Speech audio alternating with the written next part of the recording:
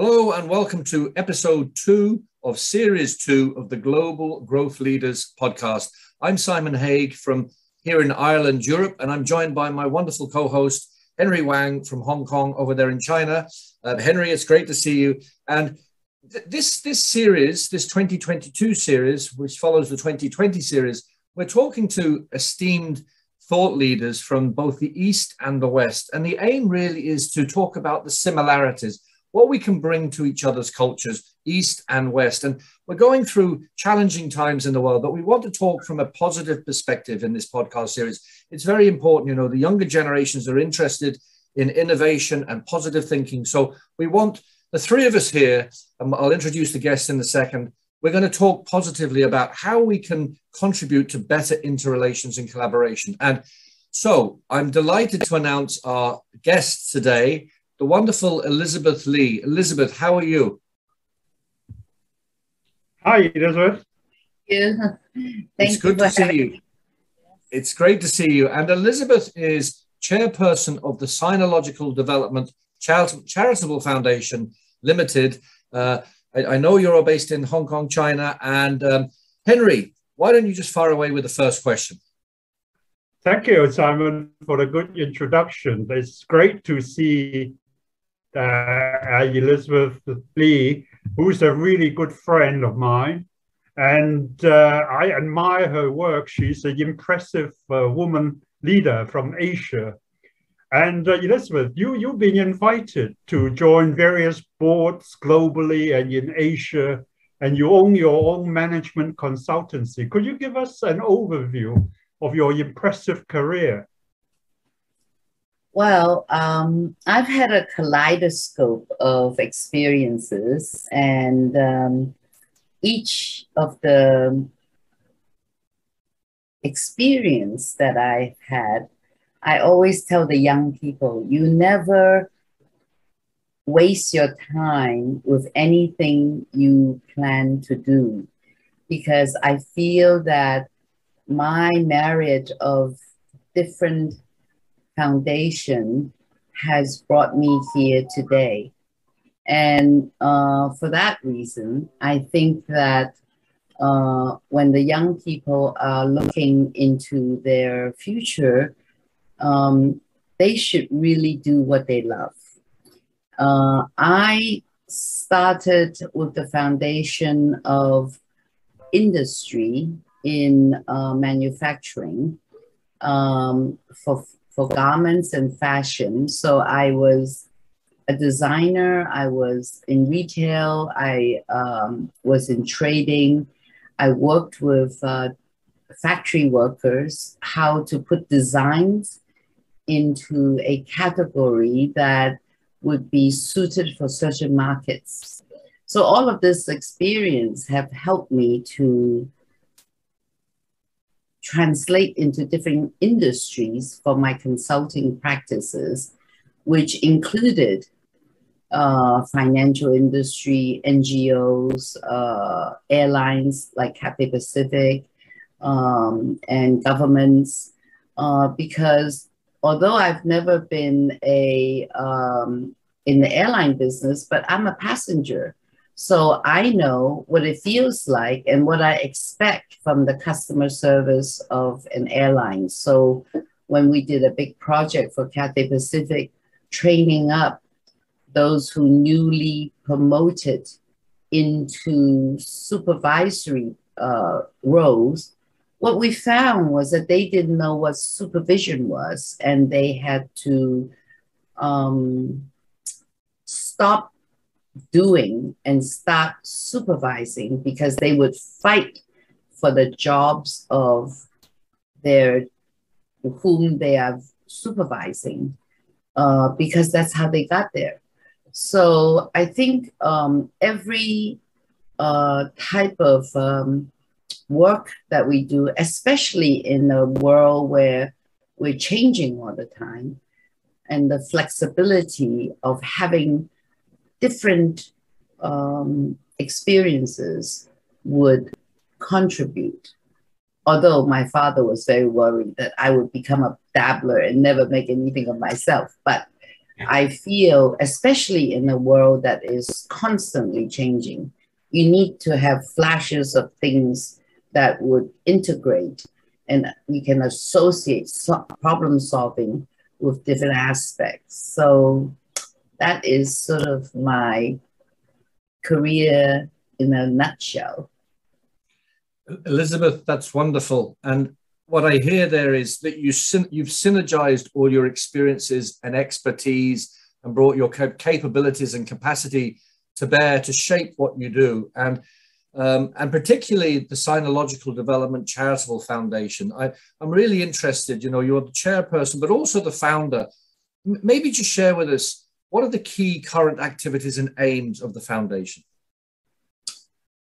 Well, we started out very humbly with just one small summer program to promote Chinese classics, because I went to do my PhD in Peking University, and with the background of having grown up in New York City and learning Latin, French, and English all at the same time, I felt cheated that I don't know my own heritage. So I went and did this degree, which delighted me because then it made me feel like I'm totally balanced between the East and the West, because I was sort of lopsided being more Western, although I look Chinese, and I know nothing about my own heritage. So that was very difficult for me. And so now I use that sort of disadvantaged position to help people who wants to understand both the East and the West, because in the process of synthesizing, why did they do that? Why did they do this? You know, was a lot of questions growing up, and now I'm so happy to be a ripe old age because I have the wisdom to say that, well, it's because of that and it's because of this. And I think in our summer program, what we did was to promote the understanding of the classics.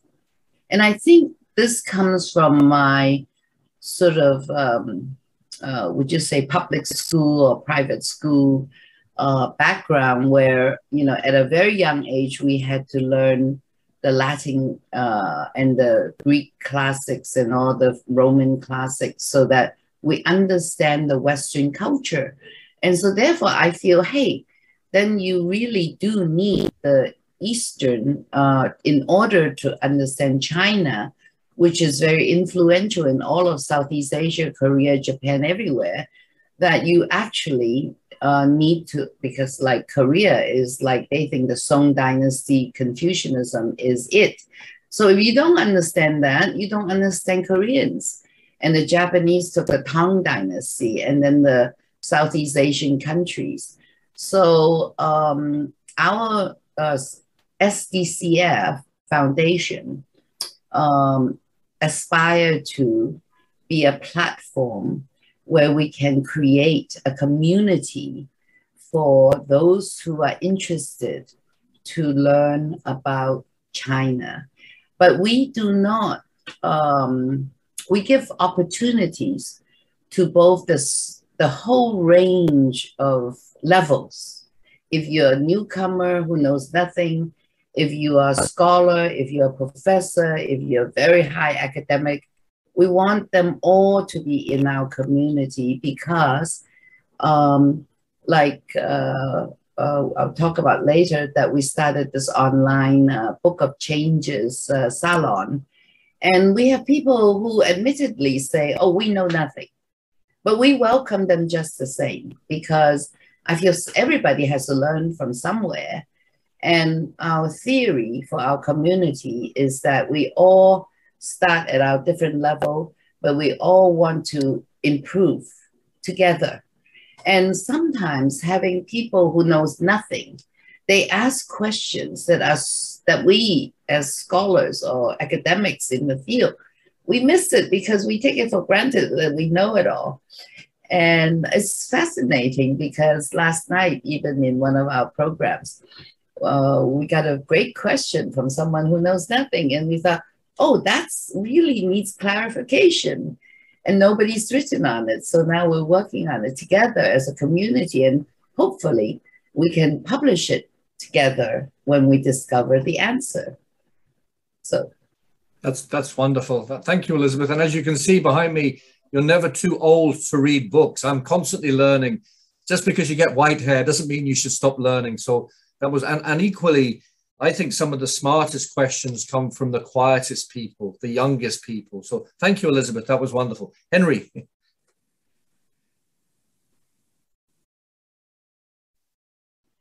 Yeah, talking about books, and I'm actually writing at this moment my sixth new book on climate, and it's unfortunately I'm having some writers blockages at the moment. So it's great to talk with you both to take my mind off the book.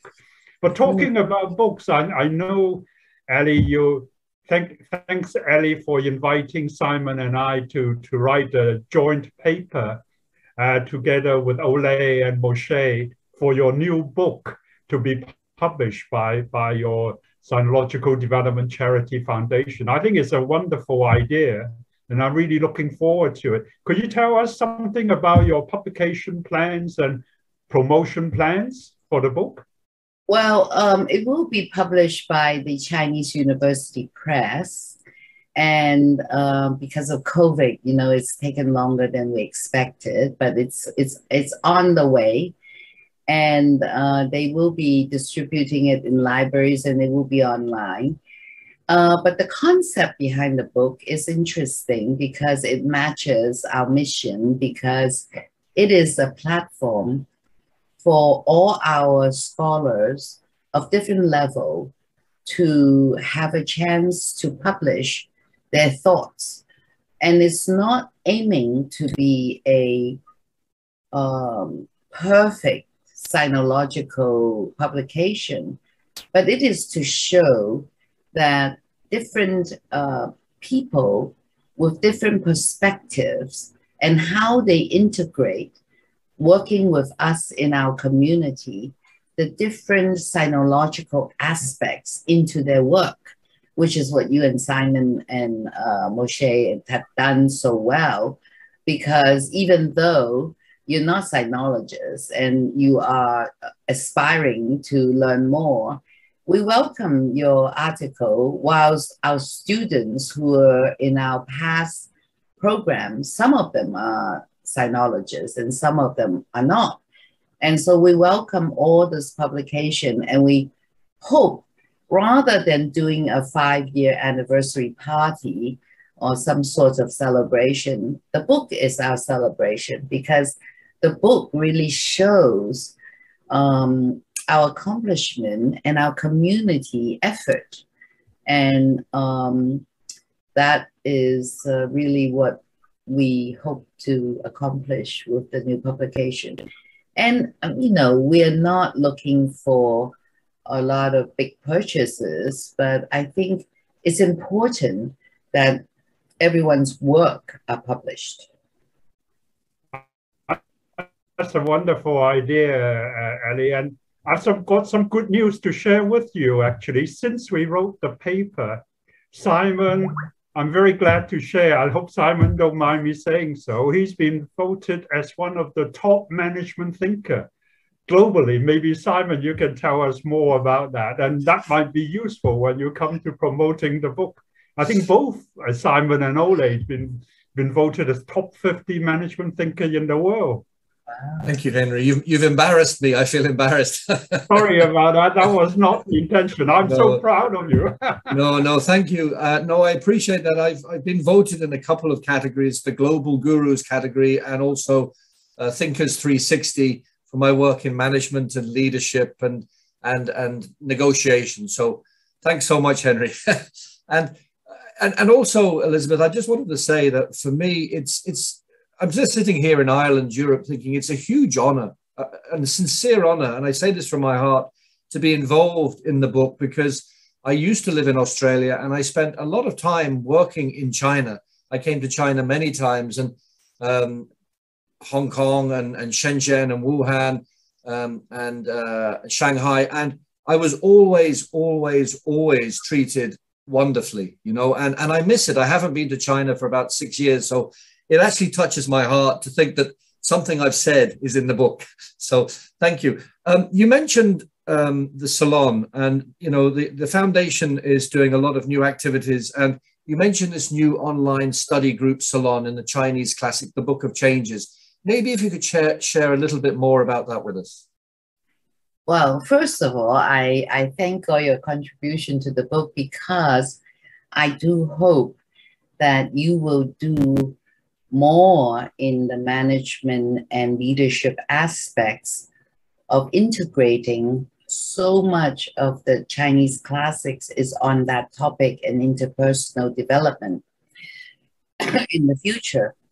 And part of the new online salon that we have started, and some people call it a symposium, some people call it, and symposium reminds me of Plato's book, and some people, we call it a learning community, because the changes, I Ching or I Ching, is so complex that no expert knows everything about it, because there's two different branches of how to study the I Ching. And one is from the mathematic and astronomical side, and the other one is more the rational, philosophical, and divination part.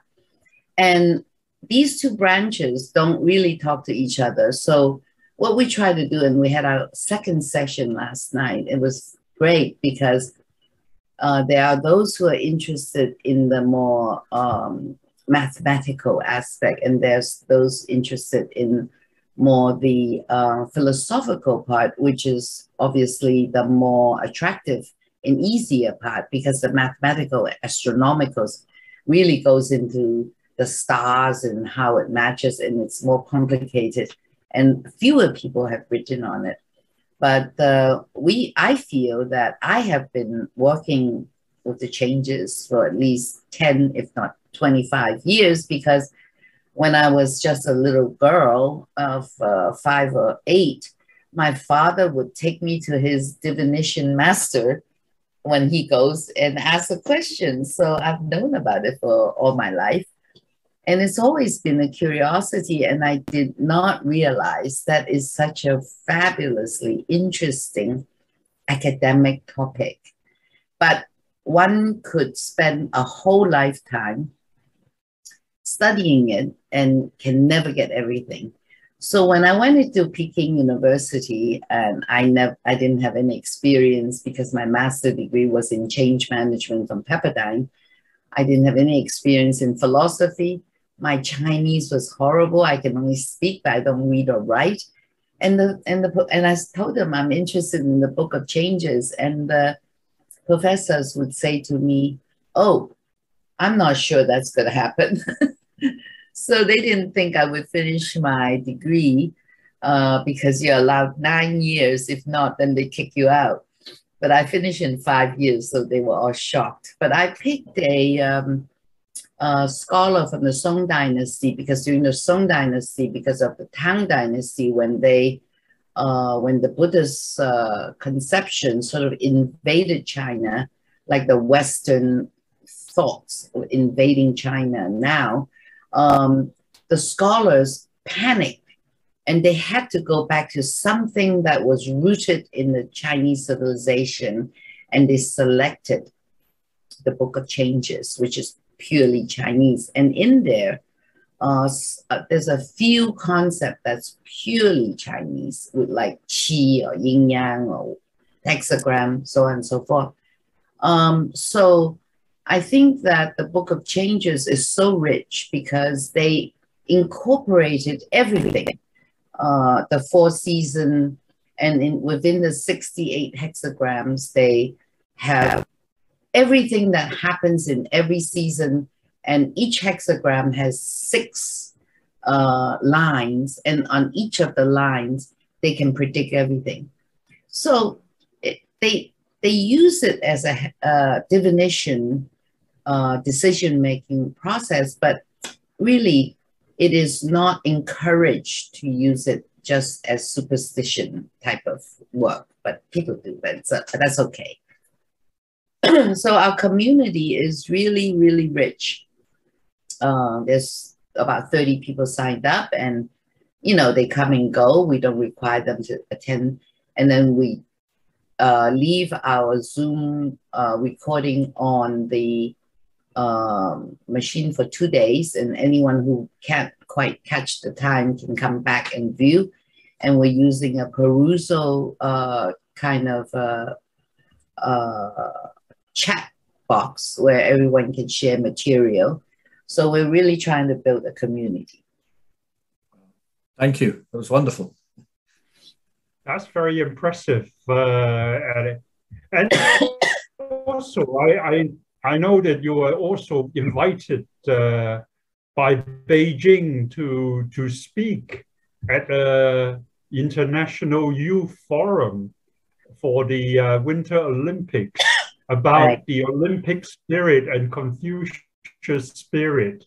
I mean, that sounds very interesting. And also, I noticed from the the other speakers all included some very famous athletes like Elaine Koo, who we were all watching during the Winter Olympic when she won her 2 gold medals and 1 silver medal. Could you share with us some of your experience at this youth forum and what key messages you gave to these international athletes?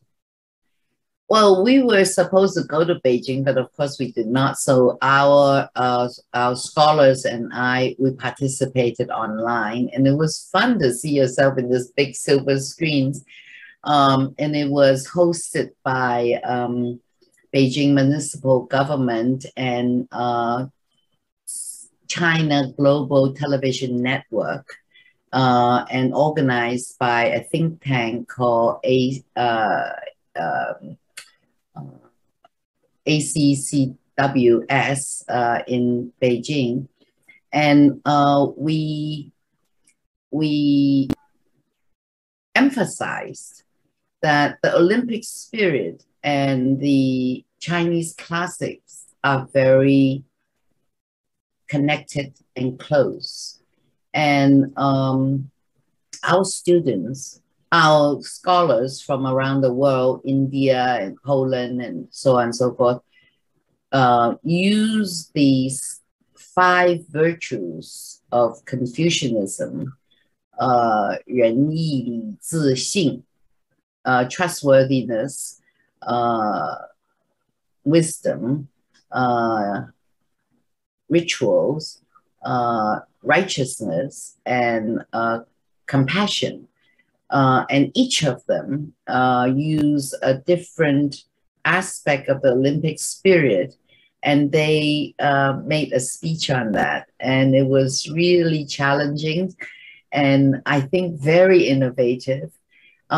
We, as a community, this is what we do, and this is what we do in the I Ching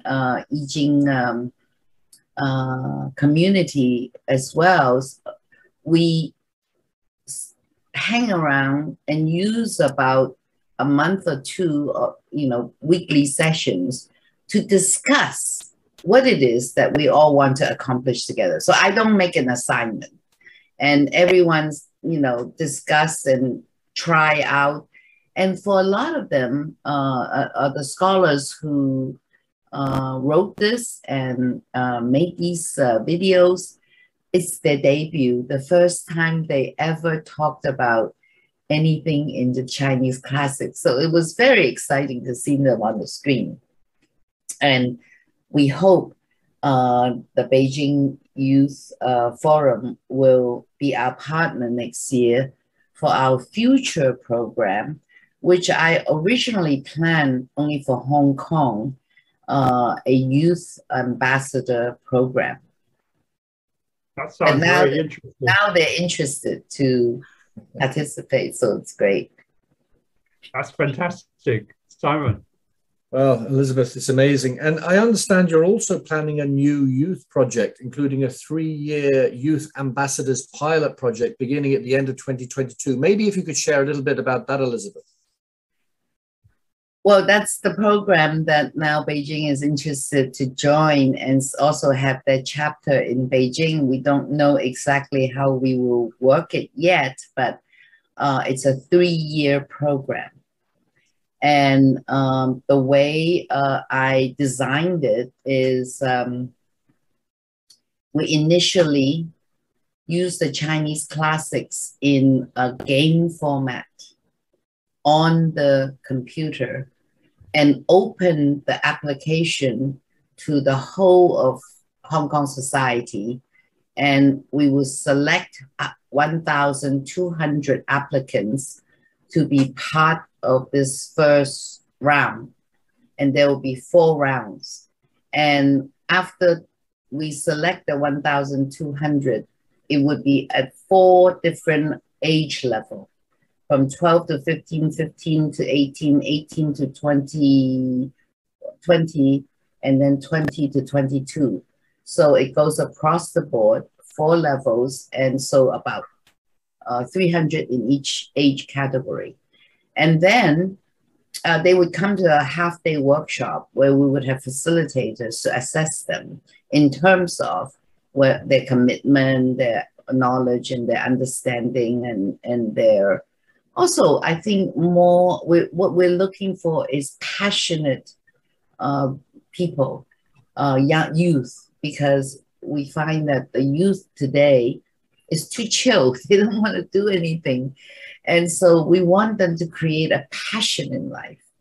And then after we cut 300 into 150 of the 4 category, then they will attend a 3 months online and workshop program where each week they would have lectures, 2 40-minute lectures and 1 3-hour workshop for 3 months.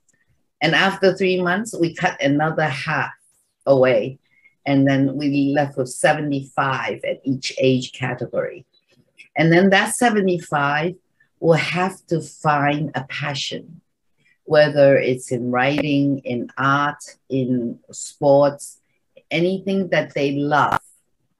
And in the next year, they have to work on their passion, whilst we train them to come back to teach the first level 3 months students during the workshop. So they also get the chance to become role models for the previous younger ones coming in, or newer ones coming in.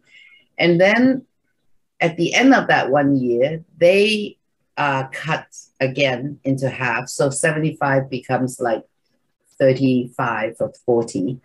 And then they do another 12 months program, similar, but this time it'll be even more stringent because they actually have to become virtuoso in their own field and they have to compete.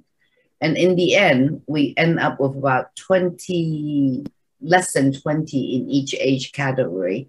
And when they are well-versed in the Chinese classics, we send them as ambassadors to different countries to teach people of their own age group. So it's very exciting. It's very complicated. People always criticize me for creating projects that are so complicated.